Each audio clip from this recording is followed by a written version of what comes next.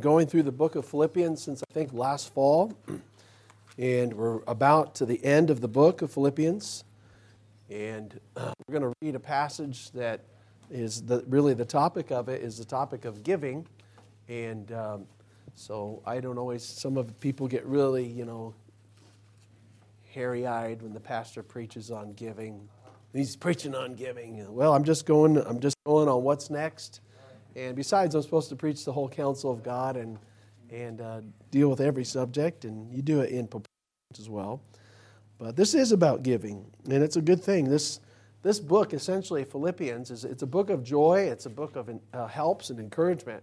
But really, it's a thank you note to this church from Paul from prison, saying thanks for giving to the gospel work that I've been engaged in. He's basically complimenting them on their giving. And so today, we'll read this passage, but what we're going to notice in our message, and this is where we're going, is we'll notice four marks of a giving church. 4 marks of a giving church, and the church here that is this way is the Philippian church, and God,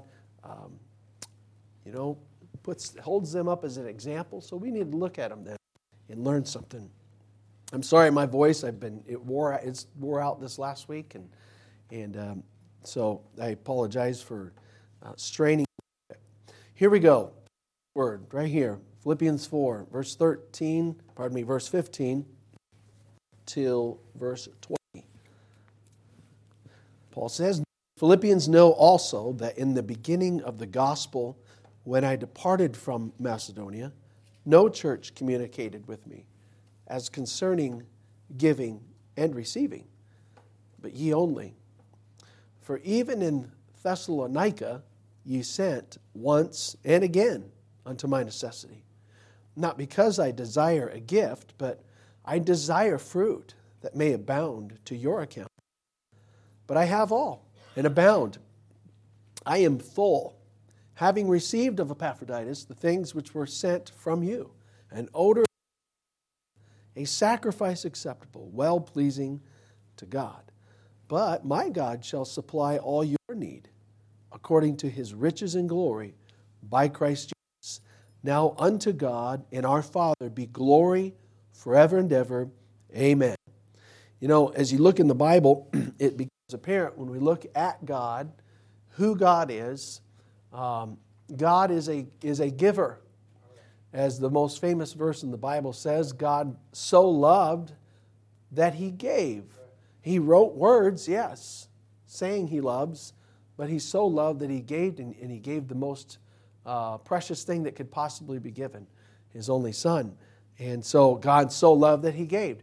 And the Bible says in 1 John, Beloved, if God so loved us, we ought also to love one another. In other words, whatever God is what we need to reflect and be to others. And God is a giving God. Acts 20, verse 35, Paul speaking to a group of, it really was elders and pastors from, I believe it was the church of Ephesus. And he says, I have taught you guys, I've labored among you, I've been an example to you, and I've showed you how that laboring you ought to support the weak and help people and to remember the words of the Lord Jesus Christ, how he said it is more blessed to give than to receive. And so Jesus said that. God himself exemplifies that. The geography of Israel itself teaches us something about giving. In the geography of Israel, you have a river, the Jordan, coming from the north. I think from the mountains way up there, might start somewhere up there in Damascus or somewhere back there, or Syria. And the Jordan River, and then you have a couple little seas, one of them being the Sea of Galilee, and it flows through and flows out, goes into the Sea of Galilee, and it flows out of the Sea of Galilee. And Sea of Galilee is still a place where people can fish, and it's a profitable place. Even in Jesus' day, a number of the men that Jesus recruited were what? Fishermen. Not all of them, but a few of them. And you can still fish today because the water is coming in, and it's doing its thing, and it's going out, and as it goes out, it goes to some other place that ends. It's a dead end. It's the Dead Sea. And it's an anomaly of things. Like, what is this? And I think it's the most concentrated, I don't know if the Lake in Utah is any different if there's one's bigger than the other, but it's a place where it's just high concentration of salt and nothing can grow there. It's just a strange thing. Some people think it probably was formed when God destroyed Sodom and Gomorrah, and that's very likely. But the idea is water's coming in. Good water is going to a place, and it's not going anywhere. It's just sitting there, and then the salinity of it takes place, however, and it just isn't doing any good. And that's like a Christian. A Christian can be a Sea of Galilee, where water's coming in, and it goes out, and we stay lively. We stay fruitful. Truth comes in, and we practice it, we live it out, and we stay lively. Resources from God come to me, and I pass it along, and I still stay sustained and not dead. Or we could be like the Sea of the Dead Sea, where truth, I'm applying truth and giving. Truth comes in, and it just sits in our brain, and we do nothing. More truth comes in, we sit in our brain, and we just really get mentally fat on Bible truth and do nothing. Or as it relates to the resources of God come our way, and we just amass them, and we amass them, and we amass them, instead of letting it flow out to somebody else and bless somebody else. God has given us the example of being a giver in himself, in the Lord Jesus Christ. He's given us an example in the geography of Israel. And he's given us an example in the Philippian church here. The Philippian church, I'll give you the 4 points we're going to look at. When we see the 4 marks of their giving, I'll tell you the 4 points, and we'll go back and recall them. Number 1, their gospel missions giving was a priority. As it related to their giving, their gospel missions giving was a priority. Number 2, we'll see that their giving, this church, this giving that they engaged in, made them partners with Paul. It wasn't that they're just some distant funder. They actually became partners in what Paul was doing. Number 3, this giving was pleasing to God. And then last of all, number 4, we'll see that this giving was connected with and is connected with a promise. All right, so let's walk through those points today as we look at this passage. We're Christians. We're not in the Philippian church, but we're in a New Testament church just like this, just 2,000 years removed, and we want to consider this passage. Number 1, gospel missions giving was a priority. Gospel missions giving. It wasn't just some vague missions giving to, feed some people. That's not bad, to feed people. It wasn't some vague missions giving to help maybe a clinic, build a clinic. That's not a bad thing if you want to do that. This was actually giving toward a missionary who was engaged in gospel communication. For what will it profit a man if they get food and they get taken care of in a clinic and hear no gospel and die and go to hell? It's not going to help anybody. If we do missions, I don't care if we build hospitals and feed people, that's fine. If there's no gospel, then it's empty. But they're supporting Paul, who's a missionary, and they're helping him, and he's doing gospel work. So let's notice some of the words here. Verse 15. Philippians, now ye Philippians know also that in the beginning of the gospel, when I departed from Macedonia, no church communicated with me as concerning giving and receiving, but ye only. For even in Thessalonica ye sent once and again unto my necessity. What is he saying? Let me back up a little bit. Paul spent most of his time in Israel and in Turkey doing his first missions trip. We'd call modern-day Turkey, that Asian Minor. And then finally God called him in Acts 16, he and his partner, to go across the Aegean Sea into what we would now know as formerly Europe. And he planted the first European church, the Philippian church. He goes across there, he goes and he meets some people at the river, and he gets this Philippian church started. And there's more to the story than what I'm going to tell you. It wasn't easy. He started the church of Philippi. And when he started it, he left and he went down that peninsula there, what includes Macedonia and Greece and all that far southeastern part of Europe. And he traveled around, started some more churches, went to Thessalonica, Berea, went to Athens and had a showdown, so to speak, with some of the smarty pants there, went down into Corinth and started a church and some other places. And then he came back out and went back. But Paul made his missionary trip. But here's what I'm saying. Once he got into Europe and he goes, I'll just kind of do it this way. Once he got into Europe, he starts the church of Philippi and he leaves. Right when he leaves, nobody was really helping him. According to what he says, nobody was maybe sending him some funds. And I don't know that he even asked for it in this case. Nobody was said, you know what, we're going to send you some resources, Paul. We're going to send you a new horse, or I don't know what they needed. Well, whatever it was, food, extra clothing, I don't know. Nobody was sending him anything, but he says, you know what, you started sending me something. I mean, it was a brand new church. They may not even had a big building yet. They didn't have fancy torches to light up their services and a fancy torch screen. I don't know. It was a brand new church, and they're already sending money to the missionary. And he said they made it a priority early on in this young church. They said, you know what, this guy planted our church. Where's he going next? Let's help fund that. Let's help encourage that. Let's go send him something. And they were already, instead of thinking about themselves, now what can we do next for us? They wanted to fund the gospel work wherever he was going. He's going over there in Thessalonica. I got an uncle there in Thessalonica. Let's help him get that church planted. He's going in Berea. All right, let's help him with there. And they were early on. The whole church made their giving a priority and directed it toward gospel work. I heard a lot of the typical American, their money goes towards all kinds of stuff. I don't know what the typical American Christian is spending on. I don't know. But somebody said the other day that when we had less affluency in our country, we actually had more missionaries. We have more affluency in this country and probably less missionaries that we're sending out. But this church says, we're just going to help. We want to help this Apostle Paul. We want to help him get going and plant this church, even though we're a young church. He said, notice this here, he says, even when I was in Thessalonica, which wasn't far away, I think maybe 100 miles away from Philippi, you sent me twice. You sent to help me. Maybe they sent him some extra clothes.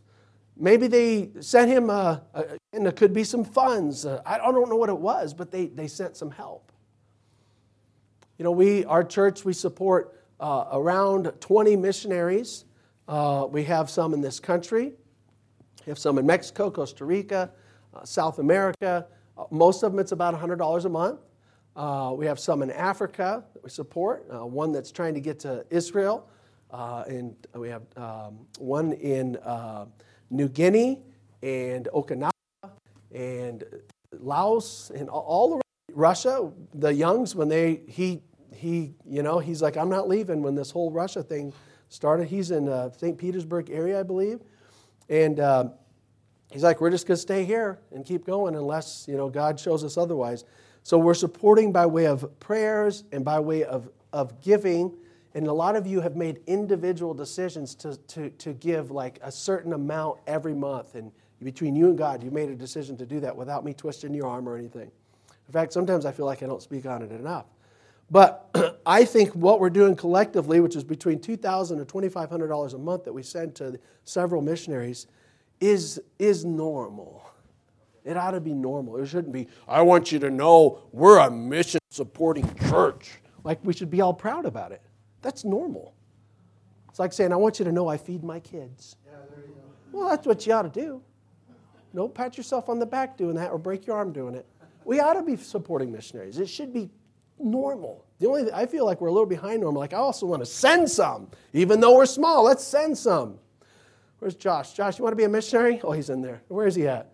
Okay, you want to be a missionary? I'm just kidding. I'm just, let God does the calling and stuff. But I'm just saying, this is normal, and this is what we should be doing. So, and some of you may be like, I never thought about giving to missions. I've been in this church for a little while. Yeah, you ought to do it.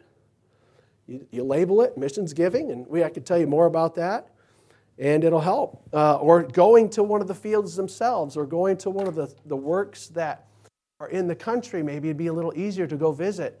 We support the Crittendens. They started our church a couple years ago. We'll probably go without support, probably within the year. They started a church a few years ago in North Phoenix area.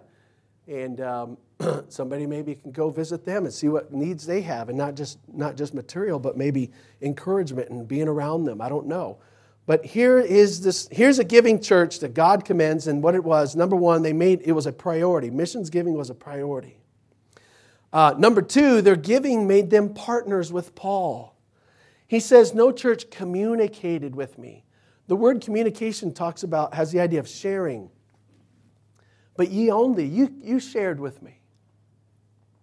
And then he says, again, this is a partnership. Notice what he says in verse 17. Not because I desire a gift, but I desire fruit that may abound to your account. So let me recount this again. Paul goes up to Philippi, plants the church, Paul and Silas. They stay there for however long. Then they leave and they go to another place and another place and another place. And nobody really helped them. And I don't know that he was, whining and crying for people to help him. But all of a sudden, somebody said, hey, who are you from? I'm from Church Philippi. Oh, I thought I recognized you. What do you got? Oh, you got these goods for us. Well, thank you. Thank you very much. And so that really helps. We could use those things. And tell the preachers and tell Lydia, I hope her business is going well. And maybe we'll pass by and see them again. And so they went about doing their gospel work, helped by this church. And it helped them do more church planning, perhaps, or more, maybe some things were a little easier in Thessalonica. Perhaps he didn't have to spend as much time building tents, because Paul could do that. That was his trade. He could spend less time doing that, more time helping out some of these young churches. And then again, somebody came and visited him again. You're from Philippi? Yeah. And they helped him again, and they were supporting this missionary doing gospel work. It's amazing. And Paul writes back to them, and he says, Philippians, the things that I'm developing here by God's grace, the church that's being planted in Berea and Thessalonica, there's people saved, and God rewards us, by the way, in the next life for that stuff, for serving Him in these ways that have eternal ramifications. He says, that this fruit that's coming, God puts it on my account that I'll get rewarded from Him, but it's on your account too, because you're funding this thing. And so I don't just desire a gift from you. I'm not just asking you to send me some more of those goods. You keep doing that because I desire fruit on your account. You want to keep funding this? Great. More people that got saved, it's on your account too. In other words, God is they're partners in completing the work. They're partners in getting credit for the fruit of the work. It's kind of like investing early on in a company. I was looking up the thing of Amazon. Is it the largest company in the world, or second to Walmart? But I looked up a couple things about Amazon. I read about a couple who, in 1997, bought 2 shares of Amazon stock. They bought it for their 12-year-old son. We'll buy 2 shares of this nice little company that's publishing books. That's all it was doing then. We'll buy 2 shares, and they bought 2 shares of Amazon, and you had to dig to find out how much they spent. It was somewhere between $1.50 and $5. At the beginning of 1997, the shares were $1.50 a piece. At the end of 1997, Amazon stock was $5 a share. And so somewhere, let's just say it's $3. So they buy two shares of stock in Amazon, give it to their 12-year-old son. His name was Ryan. So here you go. You got some stock in Amazon, and they started seeing Amazon do well, and they even thought about selling it. And they just recently, I think it was last year, they sold. The son sold his stock in Amazon for that initial $3 to $6 investment, and I'm not getting the exact price, but some Business Insider magazine studied their scenario, and they said they probably got 6 figures, probably in hundred thousands in return. And so he did say, this kid Ryan, he says, I'm using this to help buy a house. It'll be part of it. It won't buy the whole house, but it'll help buy my house. His parents said in this article, well, we wish we bought 10 shares. Yeah, don't we all, 20 years ago, they said $5,000, if you put $5,000 into Amazon stock 20 years ago, I found somebody said it'd be $2.4 million today. That's crazy. I wonder if other churches saw Paul like some of these other churches that were in Asia Minor and said, look what he's doing, look what he's doing. We should have put something in that early on too. It would have been fruit that abounded to their account with God. So here is the Apostle Paul planting churches, and he says, Philippians, you helped me out. And he doesn't name how much they helped him out, but he says, I'm not desiring to just be made affluent. I don't desire a gift. I just desire fruit that may abound to your account. If you give in your help, we're partners in this. In fact, he does say this. Look what it says in Philippians 1. Philippians 1, verse 5. He begins the letter very thankful for this church. This is a very pleasant tone of this whole book. It's a happy book. Philippians is. And Philippians 1:4 or 1:5, he says, he's praying and he says, I'm thanking God for your fellowship in the gospel from the first day until now. So the first day that he met them, in the beginning of the gospel is what he called it for them, there was this communing, there was this partnership. And when he left, the partnership didn't end.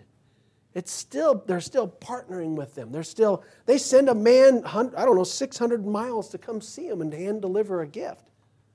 Epaphroditus. He says, you're still partners with me. So that when Paul stood before the Lord one day as the apostle and got awards, there's some level of Philippian Christians who get in on that reward too before the Lord. Sometimes all we think of is reward right now or within this life. That's all we often think of. But there's reward with God later for doing eternal and making eternal investments now. I'm not saying money's the only way. It's not. But sacrifice and service and service and having the right motive in what you're doing and things that go unseen with men and applauded with men and labor that you do out of a motive for God and not to be seen of men, that only God sees, he says, there is reward for that later. And in this case, helping with church planting, it made them partners, and they're going to get reward. Do you partner with any missionaries? Are you partnering at all with any, gospel work? It's most ideal to do it through your local church. But do you? I mean, that's what would make us commendable givers like the Lord says here of the Philippians. So they partnered, they made it a priority, and then number 3, it was pleasing to God. Look at what it says in verse 18. This is pleasing to God. Paul says, but I have all. He's referring to whatever the package, the care package you received. He says, I have all and abound. I am full, having received of Epaphroditus the things which were sent from you, an odor of a sweet smell, a sacrifice acceptable, well-pleasing to God. So again, Paul's in I believe it's some sort of house arrest, some sort of house detainment. Later on, he died in the Mamertine prison. But he is in Rome. There's some kind of house detainment here. And he has to fund possibly his own food, his own lodging. I don't know, but there's still some kind of expense that's necessitated where he's at somehow. And he says, I've learned to do without if I have to. But I've learned to do it with too. But he says, thank you, I got that whole gift. I got that package, and it was nice having Epaphroditus come. He just encouraged me, and I have the whole package. And having received of him the things which were sent from you. And listen how he describes it, verse 18. He describes it in terms of sacrificial, a sacrifice, an odor of sweet smell, a sacrifice acceptable, well-pleasing to God. He's describing it in Levitical terms, in sacrificial terms, drawing from the thoughts and smells of the Old Testament temple. In the Old Testament, there was different sacrifices that came to the temple, and that's what he's picturing. They would bring lambs, a certain type and a certain time. They would bring sometimes a heifer, more rarely. They could bring a turtle dove, some certain birds, not just any. And they can even bring food as an offering. And then there was even incense offering. Oh, you'd like the incense offering. Smelled good. Yeah. Sweet smell of the incense offering. Quite frankly, I like the beef offerings too. Those smell good, We might have one today. Hopefully it's not too much of a burnt offering on the grill. But, those things are brought. I'm like, sometimes I'll come home from Sunday. I'm like, somebody's making steak, Deb. Where's it at? She's like, it's chicken today. Sorry. All right. Anyways, we'll make up for that later, But you do like the smell of a burnt or of a barbecue. You like that smell of the meat. But he's talking, I think, in this case about the sweet smell is about the incense. Oh, that smells good. That smells good. And so he says, that's what your giving is like to me. It's just, I know it's like what God enjoys at the temple, and probably the priests enjoy smelling it. And he calls it an odor of a sweet smell. Whatever the substance they gave, it may not have literally been sweet in smelling, but it had that effect emotionally and spiritually. And then he says it's a sacrifice acceptable. He says, what you gave me, this is acceptable. This is acceptable. Just like when people came to the temple and they were going to go to the temple and they're going to go offer stuff to God. By the way, you know this? God did not say to Israel, hey, y'all, whatever you want to bring, just bring whatever you want. Just any animal. Bring rats. We'll cook up rats. The priests will be happy with that. No, God says, here's what you bring. You bring a perfect lamb, or you bring this type of bird, or you bring this type of grain, or you bring this type of oil, and they were all distinct, they were clean, they were pure. Well, that means it's going to cost something. Man, it's harder to find something distinct, clean, and pure. It's harder to find something like that. That's right, and it cost something. That's right. So literally, when they brought some, it was a sacrifice. It took me a while to find a lamb like this. Yeah. It took me a while to find beaten oil like this. Yeah. And I really had to sift through, make sure that flour was fine. To bring it, it's like, this is no trashy stuff. It's got to be acceptable, high quality. You see, it reflects the demands of God. God says, I want perfection. And it's all seen in Jesus Christ. The ultimate, all these are shadows of Jesus, who came forth as an innocent lamb, perfect, without spot. No fault in him, no sin in him, no guile in him. All that perfect grain and oil and animals, all those things that had to be perfect and without blemish, all are shadows of the body. The body is Jesus, and the person is Jesus, whom when we put our faith in, we have eternal forgiveness with. They had temporal coverings with this stuff when they brought this stuff to the temple. But here it is, Paul referring to that, how when they brought something to the temple, it had to be acceptable, so that a priest could honestly say, no, that's not right. You don't go bringing any kind of scrappy goat in here. You definitely don't bring a dog. You can have a dog somewhere else, not out here. By the way, it just goes to show you that when we come to worship God, by the way, don't just think God's just going to take anything I throw at him. Try to think, what is good? What is an acceptable prayer? What is a sincere prayer? What is a sincere and acceptable song? It's like an offering to God, and just think in those terms. But Paul says back to the Philippians, what you brought was, wow, this is acceptable. This is good. You know, I've heard of people like, we're going to help out the missionaries. Everybody find some old shoestrings that you're just not using anymore. We're going to throw them in a box. Right. Anybody got tea bags you're not using anymore? You're going to throw them. Don't throw your tea bags away. Don't you know missionaries could use those? And I've heard of people doing this. Let's take old tea bags and shoestrings and stuff. What are you talking about? 10 cents, go buy some new tea bags. I don't know. And people have done stuff like that. You think, that's just cheesy. Come on, this is gospel work. Do something else, something quality. And Paul's saying, hey, you didn't send me tea bags and old shoestrings, whatever it was good.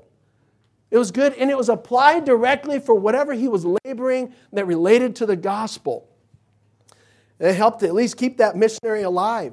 And so this offering, the point is, it was pleasing to God. Paul says, look, this was well pleasing to God. Paul had this sense that God likes this. In Hebrews 13:16, it says, I'll read it quickly. It says, but to do good and communicate. Communicate means to share. It doesn't just mean blah, blah, blah words. But to do good and exchange, that is, communicate, to share, forget not. For with such sacrifices, God is well pleased. God is pleased when you, from a sincere heart, share with a missionary. Share in some kind of gospel work in some way, even if it maybe not be exactly right here at this church. If you're like, hey, I know a guy, he's doing evangelistic outreach, and I want to go help him, or I want to go fund him, or I want to go buy his books. God is well pleased with that. He is. It's pleasing to God. I'm going to read real quick a quote from one pastor who said this on Sunday morning to his church. He said, he's preaching from this passage, do you know what you did when you put money in the offering plate a few moments ago? Do you know what you did when you bought some groceries for a family in need? Do you know what you did when you wrote a check for a student who's preparing for ministry? Do you know what you did when you offered a servant of Christ your home for some rest, or your automobile for travel, or your frequent flyer miles for a ticket? Do you know what you did? Paul would want you to know and to understand that your gift wasn't just related to your wealth, it was related to your worship. You built an altar and placed on it a precious gift that brought a fragrant aroma into the very presence of God, an acceptable sacrifice, well-pleasing to Him. I think that's a good way of saying it. That's what Paul's saying about their giving. So their giving was pleasing to God. And then number 4, last of all, their giving came with a promise. It was combined with a promise. You see this famous verse here, verse 19, Philippians 4:19. But my God shall supply all your need according to His riches and glory by Christ Jesus. The word but means, however, it's connecting what he was just describing to now this promise. The idea here is, in light of this giving, sharing congregation, in light of this, in light of what you did, but my God will supply all your need. In other words, you, Philippians, out of your supply that God gave you, really, out of your supply helped here in this gospel work. And he says, but my God, out of His supply, will keep supplying you. In other words, the Sea of Galilee that's letting out the water that's going south, it keeps getting it supplied from way up north. Those mountains keep having snow and water, and it keeps coming right in and going right out. He says, my God's going to supply all your need. It's combined with the promise. God is a supplier. God supplies need, not necessarily greed. I have no guarantee that, God will provide what I need. I need food and clothing, bare minimum. Bare minimum. He'll provide me food and clothing. And anything else that's necessary for the path of life He's called me to do or has planned for me, He'll provide it. Where He guides, He provides. Where He leads, He feeds. This is the idea. If He's leading me in such a way, He'll feed me in that way. If He's calling me in such a way, He'll provide in such a way. We often I've told you of George Mueller. Some of you have read, how many of you have heard of George Mueller? He started orphanages in the 1800s in England. It's interesting, I kind of got another side of his story. George Mueller was a man who started several orphanages. And I'll just read you some of this. He lived from 1804 to 1898. He was a man of faith and prayer and obedience to God. He opened orphanages for homeless children in England without promised funds for the children's provisions. One morning, some of you heard these couple stories. One morning in the early days of one of his orphanages, the cupboards were bare and the money was gone. But children, they still come to the table for breakfast. Mueller was confident that morning that God would provide. With the children seated at an empty table, he still prayed for their daily bread. They're sitting at an empty table. There's nothing that they could bring out of the kitchen. He still prayed for their daily bread. He thanked God for the meal they were about to eat, even though he didn't know what it was. As soon as he finished praying, there was a knock at the door. Mueller opened the door to see that there was a local baker at his doorstep. The local baker says, I woke up in the middle of the night, and I felt God wanted me to bake some bread for your orphanage. And I couldn't help but respond to that. He said, so I've been baking bread all night, the rest of the night and early morning hours, and I got all this bread for you and the kids. I'm just supposed to bring it to you. He's like, all right, very well, then bring it back. You bring it in. All them kids were getting fed that bread. I read also, as Mueller gratefully took the bread and thanked the man, he shut the door and started to walk back to the table when he heard another knock at the door. He hurried back to find somebody else. It was a milkman. There was a day when they would carry the milk on these wagons and whatever, and the milkman says, the wheel on my cart just broke. And I need to empty this cart of the weight so I can repair the wheel. Perhaps the children could use some extra milk this morning, he said.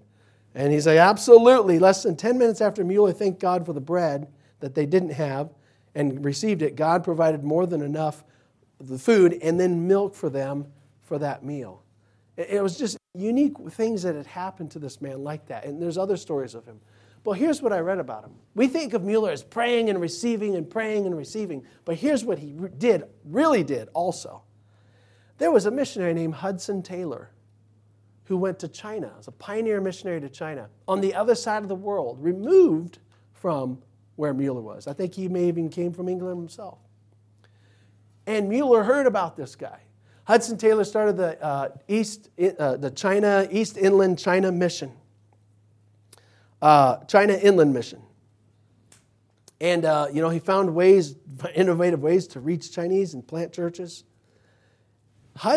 George Mueller heard of him, and he prayed and thought and prayed, and he began to send missionary support to Hudson Taylor in China. And I tried to read kind of what equivalent, it was equivalent, and he started out $1,000 a year to Hudson Taylor, began supporting him. And then I read, by the later life of George Mueller, he was sending him an average of what we would consider $75,000 a year. That's a lot. And I'm not implying this is what you should do in the sense of volume, but I'm saying here's a man who's expending himself, planting these orphanages and teaching these kids the gospel and doing gospel work along with caring for orphans. And yet he's saying, you know what? I'm going to give to this mission work. And it increased. And as he was given to Hudson Taylor, God was providing all his need according to God's rich glory by Christ Jesus. You see that? Flow was going, and it kept coming from God to him. That's exactly what happened. Mueller, we look at this promise, but my God shall supply all your need according to his riches and glory by Christ Jesus. Mueller knew the full effect of that. Yep, I'm tithing, I'm giving, and God's given to me and making it possible for me to do what I need to do. This is New Testament missions giving right here. I mean, we could talk about a tithe. I don't want to do that. That's another time. But this is missions giving right here from this Philippian church. And God says, "This is it. I want all the churches in the preceding centuries after this is written to know about this, to help missionaries, to help in gospel work, not just help in ourselves, but to invest in the gospel." I think as far as like the United States goes, what makes us good as a country is sending missionaries. Our best export, our worst export is all the pornography and garbage that's coming out of Hollywood. That's despicable. Our best export is a gospel preaching missionary, and that's always been that way the last 300 years or so. And I think God would bless us if we would return back to that and repent of this other stuff. Do I know these promises? Do I know this participation in giving? I know many of you do. You're helping. And my wife and I, we give a certain amount to our missions, and God's provided for us. I had a pastor friend of mine, encouraged me. He's an older pastor. His name's Richard Mercado Jr. He used to pastor a bilingual church in Central Phoenix, and now he's helping as an assistant pastor in another church in the West Valley. Then I remember when he planted another church before that, and he said, I remember when we were raising money to help our church build this building, and he says, I just felt like my wife and I were supposed to give a certain amount, and we did, and he says, I was nervous, but I did it. And he says, and as I committed to giving, I think it was over the course of a year, for this church, now he actually merged it, but to give it for this building, he says, I was nervous. He goes, but I gave, and God, he said this in tears to a pastor prayer meeting I was at. And he said, every time God provided for me what I needed when that certain amount was absent and went toward, in this case it was a local church gospel work, God provided for us every time. And he's in his 50s saying this to me. I'm listening to him as an early 40-year-old guy. I go, cool. I need to hear that from an older guy telling me that. And he's still growing by faith and seeing God provide all his needs according to his riches and glory by Christ Jesus. Is that where you're at? Is God spoke to your giving? Again, I don't even like speaking on this because I don't want people to think there's some kind of personal motive in there. I just want to give you the whole counsel of God. The biggest thing, of course, the biggest riches that we need is the riches of the righteousness of Jesus Christ. We are all bankrupt and not material. We are all bankrupt in righteousness. And there's none righteous, no, not one. And Jesus Christ, who He is rich in righteousness. And we are poor and will never be righteous like Him. And that's why He came to the cross, died for our sins, because we are utterly bankrupt with God from all of our sin, each and every one of us. And the essence of becoming a Christian is admitting you're bankrupt spiritually. Saying, God, I'm a sinner. I have mercy on me. And I put my faith in Jesus Christ. Bail me out of my damnation. Bail me out of my condemnation with you, with the Father. And when you put your faith in Jesus Christ, you trust Him as your Savior, you're trusting His atonement on the cross, and you believe His resurrection, you're trusting in Him, you call out to God saying, Lord, be my Savior, I trust you, save my soul. And once you do that, you shall be saved. Whosoever shall call upon the name of the Lord shall be saved. And at that point, you have the riches that you really need, and that is the riches of righteousness with God imputed on your life. God will look at you as righteous, past, present, future, forgiven, past, present, future. He will look at you as righteous and able to stand before God and have eternal life. That's the most important thing, is receiving from God the salvation of His Son, and then learning to be a giver in other ways.